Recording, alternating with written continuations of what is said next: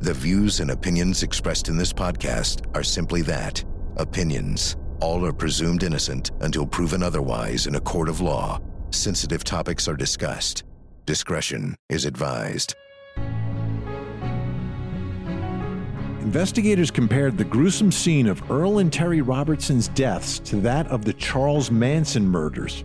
Authorities quickly zeroed in on the victim's son, Jimmy, who stood to inherit over $2 million. But what shocked the small South Carolina community the most was the alleged involvement of mild-mannered Meredith Moon. How did she become wrapped up in one of South Carolina's most horrific crimes?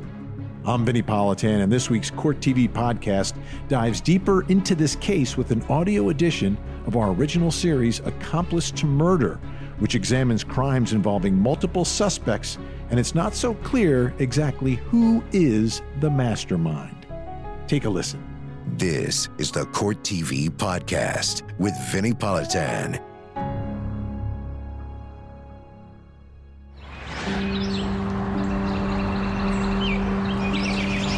Anyone who knew Meredith Moon would describe her as a quiet, good person. She moved from Atlanta, where she lived with her mother, to here in Rock Hill, South Carolina, to care for her father, who had suffered a heart attack. She was a good student, and other than a few problems fitting in, she lived a normal teen life until she met Jimmy Robertson, a popular, handsome young man who would later become her boyfriend and would leave her facing the death penalty for helping him carry out a brutal double murder. Rock Hill in the late 1990s was a small town where everybody knew each other. Meredith was a good girl. She played by the rules. She did well in school. She was a helper to people that needed help. We met at a leadership school in the summer of '95 with our RTC unit. Our parents got so tired of seeing us at each other's houses. I mean, we were together day and night and day. There were times when she'd spend a week at my house and just go home to see her dad for a while. I knew all of Meredith's friends. We had no secrets between us. If she ever had a problem, she would talk to me, and I couldn't ask for a better daughter. Meredith was an exemplary student, but sometimes had trouble fitting in. You have to remember Meredith was 285 pounds. Most of her girlfriends were tiny, had boyfriends. She didn't. She was like a fifth wheel. She was obese. That had to have affected her self-esteem, which eventually led to her being seduced by Jimmy. Here was this very attractive young man who was paying attention to her and who wanted to hang out with her. I met him in 1995. I worked at Papa John's Pizza, and he already worked there as a delivery driver. He was just so outgoing. He was older, and that was an attraction at that age, I think. He still had many friends, and he was popular. He was good-looking. He had a charm to him. We moved here in June of '82. The very first person to ring our front doorbell was Jimmy Robertson. He was charming. Just, welcome to the neighborhood, and I understand that you have children, and he introduced himself, and I thought, oh my goodness, what a nice little fella. With the Robertson family, on the surface, at least, they looked like the all-American family. Terry and Earl met when they were in college, decided to get married in 1970. Shortly after that, they moved to Rock Hill, South Carolina for his job. It wasn't too terribly long before they decided that they wanted to have children. And so Jimmy was first, and then a couple of years later, his brother Chip was born. They were a family that people looked at and said, how wonderful. The parents were involved with these young boys in sports, taking them places, going on vacations, and Jimmy even, in fact, was an Eagle Scout. It was Erin Savage that brought Jimmy Robertson and Meredith Moon together. I was doing something with Meredith, and he called and said, would you like to go to the mall? And we were both going to go there anyway, so we all got together and went out to dinner and went shopping. And that was, I think, the first time they met. She was so quiet at the time, and she kind of fed off his energy, made her a little bit bolder. You really can't overstate the influence that he had on her as someone who she considered her first boyfriend. After dropping out of college, Jimmy started heading down a bad path. He broke into a neighbor's house and stole some pretty big-ticket items and was arrested and went to jail. And one of the things about the Robertson family is that image was really important. And so you've got this kid who leaves school without finishing, gets in trouble with the law, and then actually goes to prison is unimaginable, especially to Earl, his father. Jimmy also started to do drugs with his brother, Chip. Jimmy had a fairly easy avenue to get Ritalin, and they crushed it up and snorted it. That was their thing that they did together. Meredith also started partying with Jimmy. I think that it was her poor self-esteem that affected her participating in what he was doing, which was partying very hard, abusing drugs and alcohol. And she tried to keep up with that. It was just her way of fitting in when she was with Jim. Because Jim, that's what Jim did. He always did since I've known him. But the partying seemed to mask something off about Jimmy, behavior that hinted at something darker. He'd have wild swings in his personality. He would just be so hyper, and I guess manic is the word for it, and just outrageous at times. There was another troubling side of his personality, that of Jimmy the manipulator. He was on suspended driver's license. He could go to her and say, "Take me here, I want to go here." And she'd say, "Okay, we'll go there." I think he just saw someone that he could use and manipulate. After Jimmy got out of prison, he worked just kind of odd jobs, Papa John's, places like that. Was not able to stay in his apartment, got kicked out, went home, and then things really got bad. Earl had finally gotten tired and had put his foot down and told Jimmy, "I'm going to give you enough money to live for 3 months. After that, whether you're on the street, whatever happens to you, that's up to you. Don't come back to me. We're closing the bank." Jimmy realized Earl meant business this time, and so he needed to act quickly. Jimmy's reaction to his father's ultimatum frightened Terry enough that she mentioned it to her friend Jane Langley. They had tried everything. They were at their wits' end. She said, "You know, Jane, I fear for my life. Jimmy could very easily come back here and try to kill us." There were times where we would just be, sitting around watching TV, and something would come on TV about parents or murders, and he would turn to me and say, "I'm going to kill my parents." Coming up, Jimmy, with the help of Meredith, decides to put his plan into action. It was like Helter Skelter. I mean, the movie with Charles Manson, like somebody had just poured blood into a sprayer and sprayed the walls. After getting kicked out of his apartment, Jimmy Robertson moved back into his childhood room in the basement of his parents' home here in Rock Hill. When Earl and Terry Robertson didn't show up for work on November 25th, 1997, this is where police went to check on them. The grisly scene inside that house is something that still haunts law enforcement to this day. We see traumatic things every day. We see people die every day. We see children die. We see people murdered. I'd definitely seen nothing of that magnitude before. Investigators filmed the scene that greeted them. A lot of chaos downstairs. Everything was disarrayed. The window was broke in, and came across Mr. Robertson's body there in the hallway. For me, it was utter disbelief. And we went into the bedroom.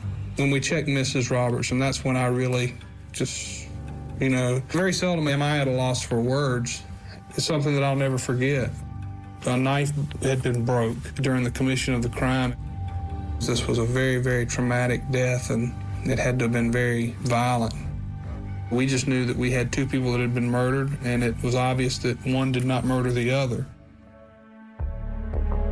The iron smell from the blood was what really stood out. The blood was up and down the hallway, on the walls, the ceiling. Lieutenant Hager initially thought this might be a robbery, but there was something that didn't quite sit right with him.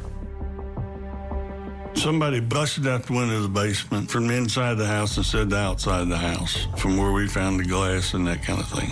It was a futile attempt to make it look like a burglary, in my opinion. This thing had been staged.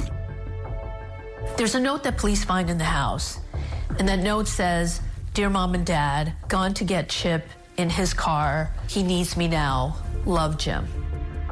Wayne Langley, he lived right across the street. And I asked Wayne if he'd seen anything, and he said, well, I saw Jimmy and a blonde-headed girl leaving this morning about 8:15.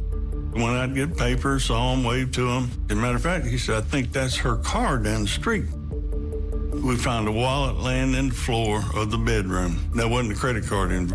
Did some bank searches, found out he had a credit card, started tracking it.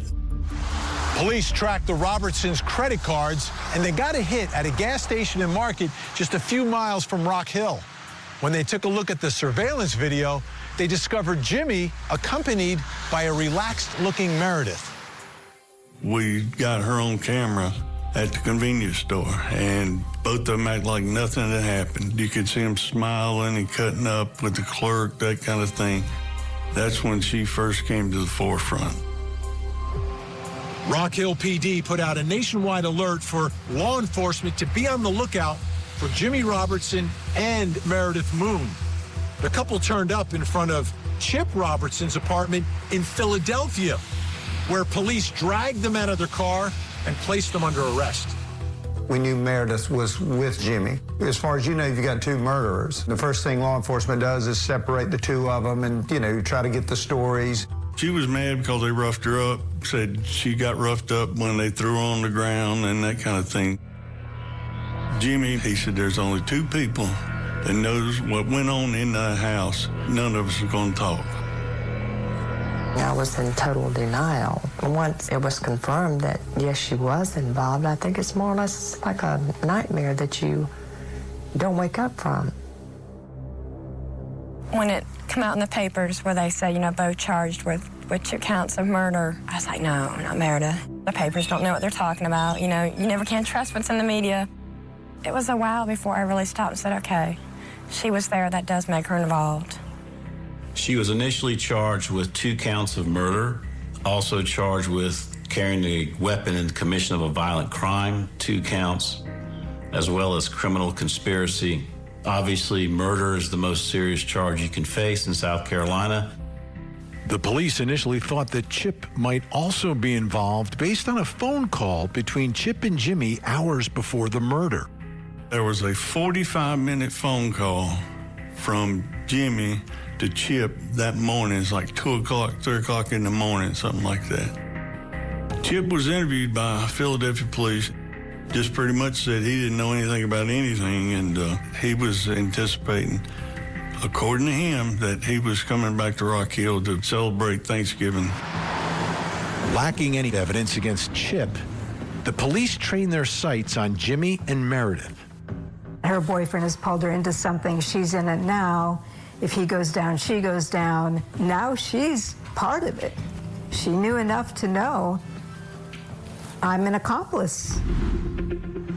After being arrested in Philadelphia for the brutal murders of Earl and Terry Robertson, their son Jimmy and his girlfriend Meredith Moon were brought back to South Carolina and jailed here at the Moss Justice Center. The fate of Meredith hung in the balance as prosecutors had to decide whether or not to move forward with their plans to treat Meredith as an accomplice to murder. I believe very shortly after their arrest, everything became very real to her. Now she suddenly realizes this is not playtime, this is deadly serious, and my life is hanging in the balance.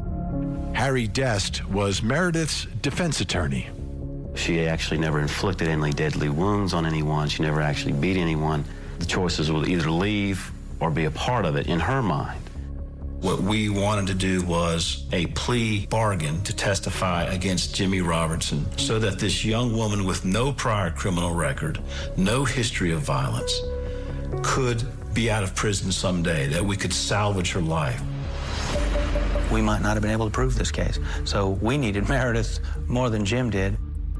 Prosecuting attorney Kevin Brackett immediately recognized how important Meredith would be to their case. Nobody else other than Jimmy was left to give any sort of accounting of what took place, so it was absolutely critical in giving the jury a glimpse into the sequence of events that took place that night. She understood that she had lied. She had lied to the police, she had lied to her father, she had lied to her friends, she had lied to herself. She wanted that part of her life to be done. She was advised by law enforcement officials of her right to counsel, of her right to remain silent, and she gave up or waived those rights and gave a full-fledged statement, and then subsequently waived the extradition process and was transported to York County. She confessed everything and was key, I'm telling you, key to the evidence that we confiscated out of a dumpster in Maryland. It was a trash bag full of everything. The baseball bat, knife, claw hammer, clothes, you name it, everything that we needed. To get there before it ended up in the landfill was nothing short of a miracle. So Meredith's cooperation regarding evidence was critical. The trial for the gruesome double murder of Earl and Terry Robertson was held here in March of 1999. With Meredith now a star witness, all eyes were on Jimmy Robertson, and he seemed to love the attention. We would try to get footage of Jimmy Robertson coming into the court and leaving court. He always had a book or files under his arms, and he would saunter into court with the confidence of a quarterback about to play a big game. Jim's been basking in the media attention of this trial. When he comes out of the holding cell, first thing he does is scan to see who's there. He'll grin at the camera, he'll look around. He's done that throughout the months of hearings we've had. Jimmy really enjoyed the attention. At times, he would turn around and look at people. He would look straight into the television camera in this sort of spooky, blank way that you would associate with someone who really was pathological. It's the prosecution's theory that Jimmy Robertson murdered his parents because he wanted to inherit their millions, and he wasn't going to wait until they died a natural death. Can you tell the jury what the approximate worth of the estate was at the time of Earl and Terry Robertson's death? Yes, their combined gross estates are approximately $2,200,000. And can you tell the jury who the beneficiaries of that estate were? Yes, their children. But the testimony that everyone was waiting for was that of Meredith Moon. Call your next witness. Please, the court state we call Meredith Moon. What she ended up telling us was just mind-boggling. When she testified, she was very clear, she was very composed, she was very deliberate. It was a jaw-dropping story. To this day, it is one of the most compelling eyewitness accounts that I have ever heard in a trial. He's not that savvy of a criminal, and he wasn't thinking, about the consequences of bringing an accomplice along and what that might mean if they were questioned. What did you do after you spoke with your dad? I left my house and I stopped and I bought a pack of cigarettes, and then I went to Jim's house. After snorting Ritalin, Jimmy told Meredith that he was going to kill his parents. They would stay up all night until the alarm rang in his parents' bedroom. Jimmy's plan was to first kill his mother while his father showered. After the shower started running, I heard signs of a struggle, and I heard his mom screaming. And What was she screaming? she was screaming for Earl. And she kept saying, "No, Jimmy, no, Jimmy." Meredith put her hands over her ears to drown out the screams. I went outside and I smoked a cigarette. I went back in and I sat on the couch in Jim's bedroom. Jim called me from upstairs, said "Meredith," in a whisper, but in a loud whisper, loud enough that I could hear it downstairs. When Meredith got to the top of the stairs, she saw Jimmy at the end of the hallway, covered in blood, a broken knife in one hand. But there was one part of Meredith Moon's testimony that clashed with her image of a helpless accomplice. He told me to go get him a knife from the kitchen, and And I went into the kitchen and I tried to go out the garage door, which it was locked. I got him the knife, went back through the den, and I gave it to him, and he told me to go sit back downstairs. What was the next thing you heard or saw? I heard a thumping noise. It was loud enough for me to hear downstairs. It was like a hand beating a pillow. Jim came back downstairs. He had blood all over him, all over his clothes, all over his shirt and pants. He told me to be quiet for a second. And he thought he heard something upstairs, so we went back upstairs. She didn't leave the scene. Like, she didn't extricate herself from the situation. Could she have run out of the house? Why don't you just leave? No matter how badly you felt for her, you realize that she wasn't immobile. She could have helped. She could have prevented this to stop. She could have been a hero. And she wasn't. Then Kevin Brackett asked the question that was on everyone's mind. Why didn't you run? Why didn't you run back to your car or run over to a neighbor's house? That is the number one question you hear from compliant accomplices. Why didn't I leave? Why didn't I go to the police? Why didn't I turn him or her in? They're so stunned at their own behavior, and they can't understand how they got to that position.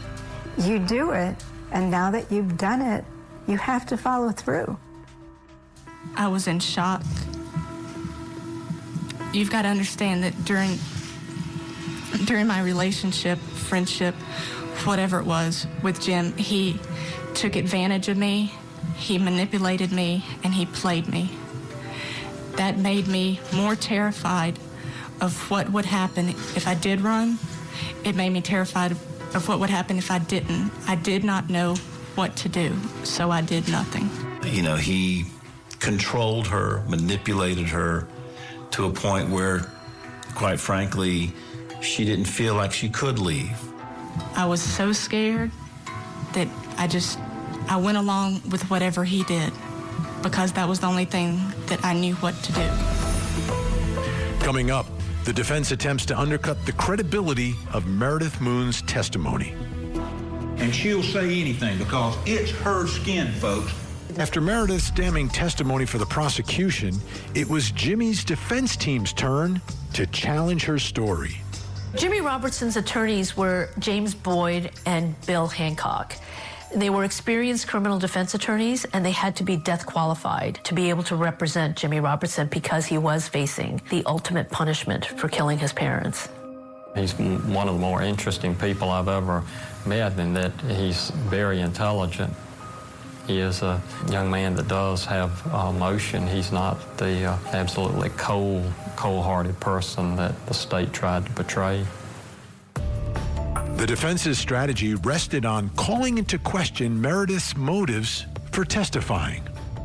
The defense suggested that she was a liar and that the only reason why she was testifying was to save her own skin and to avoid a more lengthy sentence than she was already facing.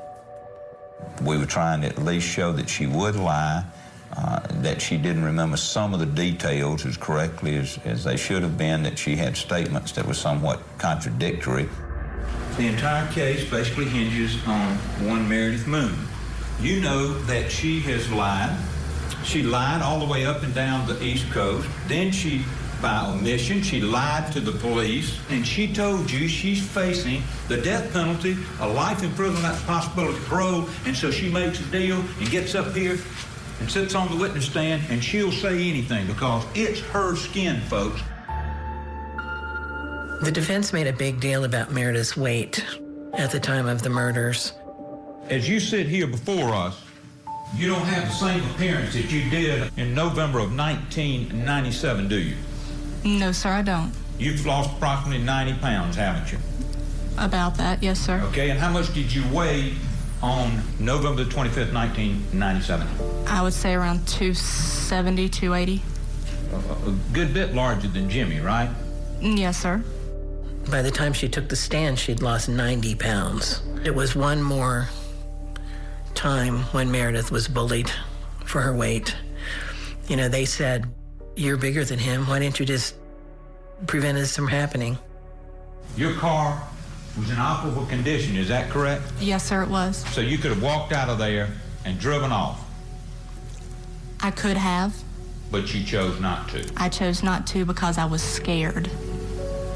Well, you never testified that Jimmy grabbed you or threw you around or anything else. You were much bigger than he was. He didn't drag you up any stairs or drag you in the door, did he? No, sir, he did not. I think I was in shock. I was in more of denial of what was happening. I was trying to forget what was happening. I didn't want it to be true. Physical size is not the same as your psychology. You can be the larger one, but not have the personality that is aggressive and assertive and, you know, commanding. So you still might not be the person who can do anything about it. And did you make it a habit of lying? No, sir, I do not. Well, on this evening, just to start, you lied to your daddy, is that correct? Yes, sir, but under the circumstances, I felt it was okay. I did not want my dad to think that I was going up to Philadelphia with a guy who he did not know, so I chose to tell a lie to him. And you also chose to tell a lie to your best friend. I do not lie to my best friend, but I did on that occasion. But you decided, since it was convenient, that you would just go ahead and tell that lie, is that right? To some extent. It was easier to tell a lie than it would have been to face the consequences, wouldn't it? That is correct. Is that what you're doing now? No, sir, it is not. It's not. Everything that I have said today, I have also told my attorneys. I am not saying anything just because Mr. Pope or Mr. Brackett want me to. Everything that I've said today and will say today, I've said to my attorneys before, many times. Jimmy's defense attorneys did spend some time cross-examining Meredith, but she was very credible as a witness, and they didn't really get that much out of her that was helpful. It would now be up to the judge to determine the fate of Meredith Moon. Meredith went back into court and pled guilty to 2 counts of accessory after the fact and robbery. She had probably 20 people standing around behind her, her parents, her cousin, various other people that she has known through her life. As a public defender for almost 9 years now, this case is one which is one of the most unusual. How could someone with so much good in them be involved in something so bad? She has begun a long journey of rehabilitation. She was cooperative, and I believe that her testimony was critical and crucial to the prosecution's case. Anything you'd like to say? I've had time to think of the judgment calls that I've made and the seriousness of them. I am so truly sorry to the Robertson family, my own family, and the community. I'm not a bad person. I've just made bad mistakes, and you will never realize how truly sorry I am. She seemed almost eager to get this over with, that she was admitting her guilt and going to be moving past all this trauma. All right, Miss Moon, on armed robbery, indictment 98 GS 461026. Sentence to the court is for 10 years. On each of the accessory after the fact of murder, the sentence is for 10 years. They're to run consecutive to the armed robbery and concurrent to each other's. The sentence she wound up getting was the absolute best sentence that she could have received under the plea agreement. You know, it was 20 to 60 year range, and she got 20. That's what we thought the best case scenario was. It was tough even to see her catch that amount of time. There was no way around it. If you gave her some soft deal, then suddenly it weakens her credibility with the jury. She made certain decisions. She made certain bad decisions. But ultimately, that train was driven by Jimmy Robertson, not by Meredith Moon, and I think the judge recognized that. There was so much sadness in the room. She would have to spend a significant amount of time in prison. Sadness in the fact that, her parents knew how difficult it would be for her.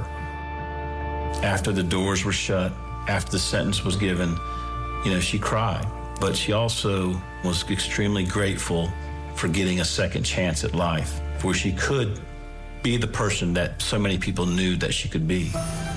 Coming up, the jury makes its decision about whether Jimmy Robertson is guilty of murdering his parents and whether he should live or deserves to die.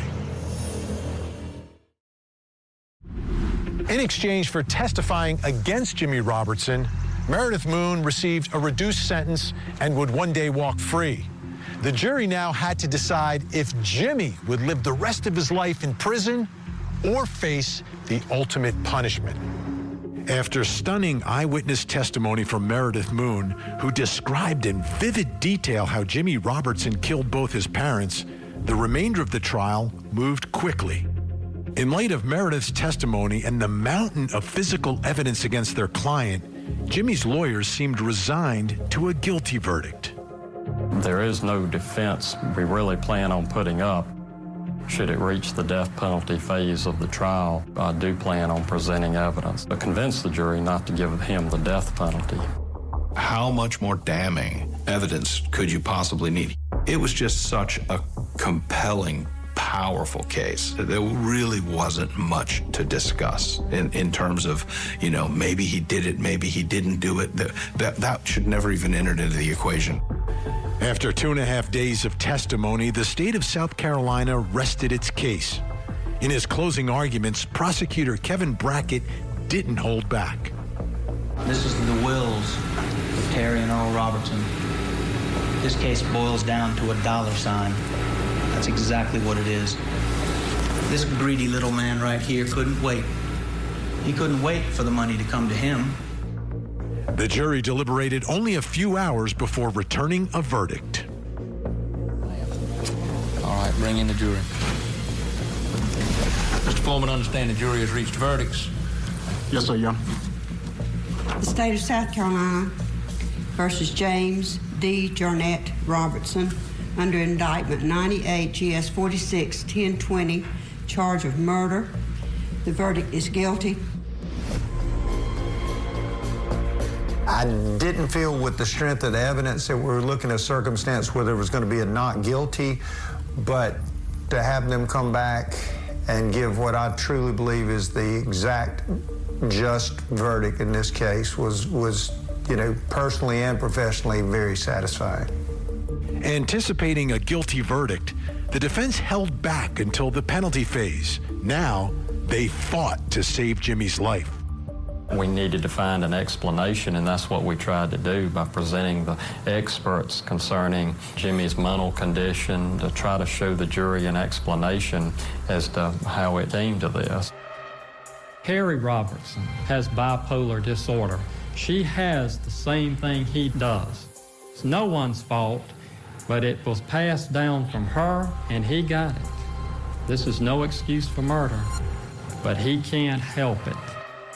They also called on an expert witness who tested Jimmy's brain with what was then considered to be state-of-the-art technology. This cap, which you place on subject's head, will detect the brain electrical activity. He has brain dysfunction. It's a broad area of the brain, and some of the main problems that would show up behaviorally would be problems with emotional control. Then, Jimmy took the stand to plead for his life. The jury had not heard from him to that point. He decided that he would not testify, and I think that was a good decision. I'll never be able to explain. I'll never know why or how or anything. I know that it happened. By having him address the jury, hopefully we would get some sympathy. Allow me to reach out to others so that a similar thing like this never happens, never ever happens to anybody again. I ask that you spend some time with your decision. Thank you. The jury's judgment was swift. State of South Carolina versus James D. Jornette Robinson, 98 GS 46 1020 and 1022. Jury's determination of the sentence to be imposed. We, the jury, in the above entitled case, unanimously recommend that the defendant James D. Jornette Robinson be sentenced to death. No matter what side you're on, there's a sadness to the end of this story. He's going to be put to death. And what makes it really sad is that Earl and Terry, as much as they suffered and as violent as their deaths were, they would have forgiven Jimmy Robertson because he was their son. Jimmy was scheduled to be executed in 2000. 23 years later, he remains on death row. I spoke with him by phone in May and played back a clip of his plea to the jury. This call is now being recorded. Although I don't look forward to it. I do not look forward to spending the rest of my life in prison. I realize that there are consequences for my actions. Jimmy, can you explain to us what's going through your mind in that moment, making that plea to the jury? I would never make that statement again. I think I got the better end of the deal. I want no part of life without parole. Are you telling me today that if you went back in time, you would ask this jury to put you on death row? Putting me in general population for life without parole, that now seems like the harshest punishment. Being executed is a very convenient way to die. Either way, you're going to die in the state's hands. I just want to focus in on the trial for a second. The prosecutor called you a greedy man. Do you think that was fair? No, I think spoiled would be a really fair term, but greedy, it's just a story he wants to tell. He's entitled to his opinion. Well, let me ask you, do you blame anyone else for what happened? No, absolutely not. I was never held responsible for a lot of things as a kid. I am being held responsible now. Let's talk about the murders. Why do you think you did it? I wish there was a one-sentence answer for that. I think the drug usage that night had a lot to do with it. The argument that my father and I got into that night probably played a part in it. Do you think about your parents at all? Yeah. I mean, they're my parents. One way or another, I think about my parents every day. It would be hard not to think about them, considering that I talk to my brother at least once or twice a week. Coming up, one person oddly absent from Jimmy's trial was his brother, Chip. I had questions about Chip's role in this because he was going to be Jimmy's alibi.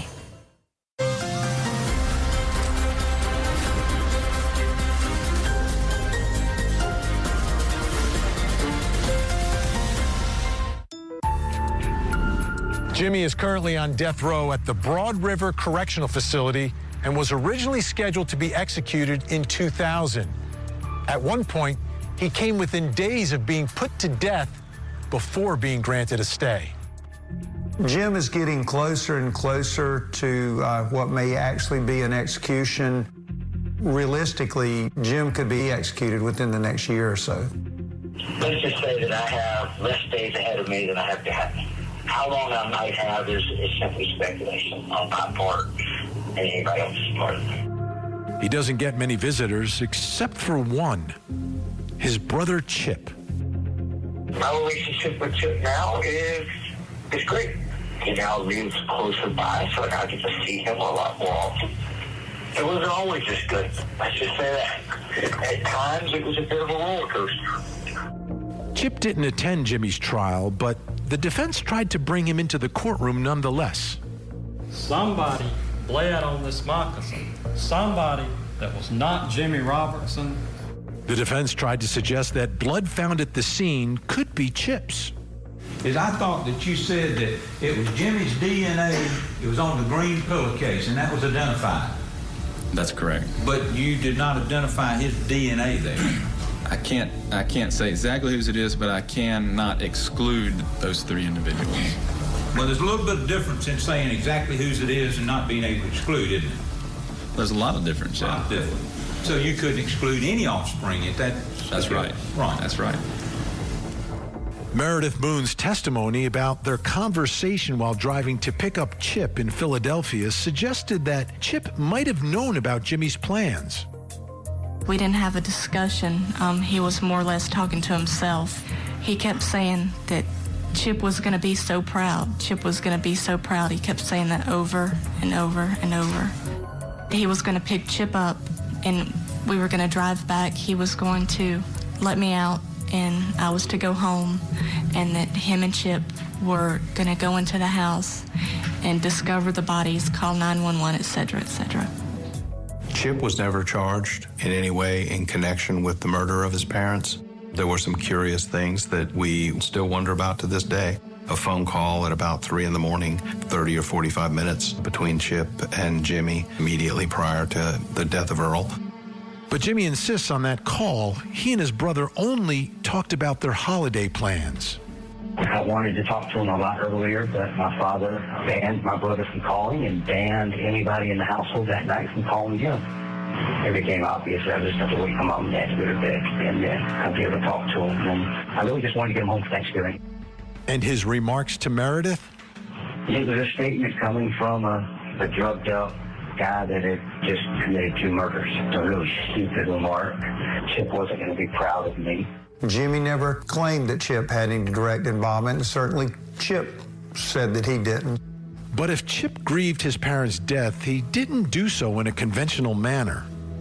I recall after the trial was over, we got word through law enforcement, Chip would host parties in which they would take black lights in the hall and show the blood spatter from the father in the bedroom of the mother. As for Meredith, Jimmy holds no ill will towards her and her testimony that helped put him on death row. She is entitled to protect herself. She's entitled to tell the truth. I don't hold any of that against her. But she had the right to tell the truth, to tell her truth. For Meredith, Jimmy's sentence helped bring closure to a horrifying chapter in her life. She believed that that was appropriate for what he did. The enormity of his crime had sunk in by that point. She did a lot to help the other female inmates while she was at this detention center. You know, she had a heart for people. She was able to really interact with those women and help them and utilize her educational background, her intelligence to help them. That will always be part of her. She will always have to acknowledge that she was part of a double homicide and didn't do the right thing right away. Meredith Moon served just over 10 years of her 20-year sentence. She has since been released and has moved out of state. I kept in touch with Meredith, and I spoke to her several times. I know she moved to Georgia. She was married, had a family there. And I hope that she has found some peace with the fact that she was manipulated. She didn't do the right thing, but she did the thing she could do, and she needs to forgive herself for that. There you have it, another audio edition of the Court TV original series, Accomplice to Murder. If you want to see more of our original series, they are available to stream for free on the Court TV website. Just check the show notes for a link. And to keep up with the biggest current true crime stories, you can see me every weeknight at 8 p.m. Eastern on my show, Closing Arguments. Thank you so much for downloading, and as always, please don't forget to hug the kids. This podcast is a production of Court TV. Go to CourtTV.com for more content, trials on demand, and to find out how to watch Court TV in your area.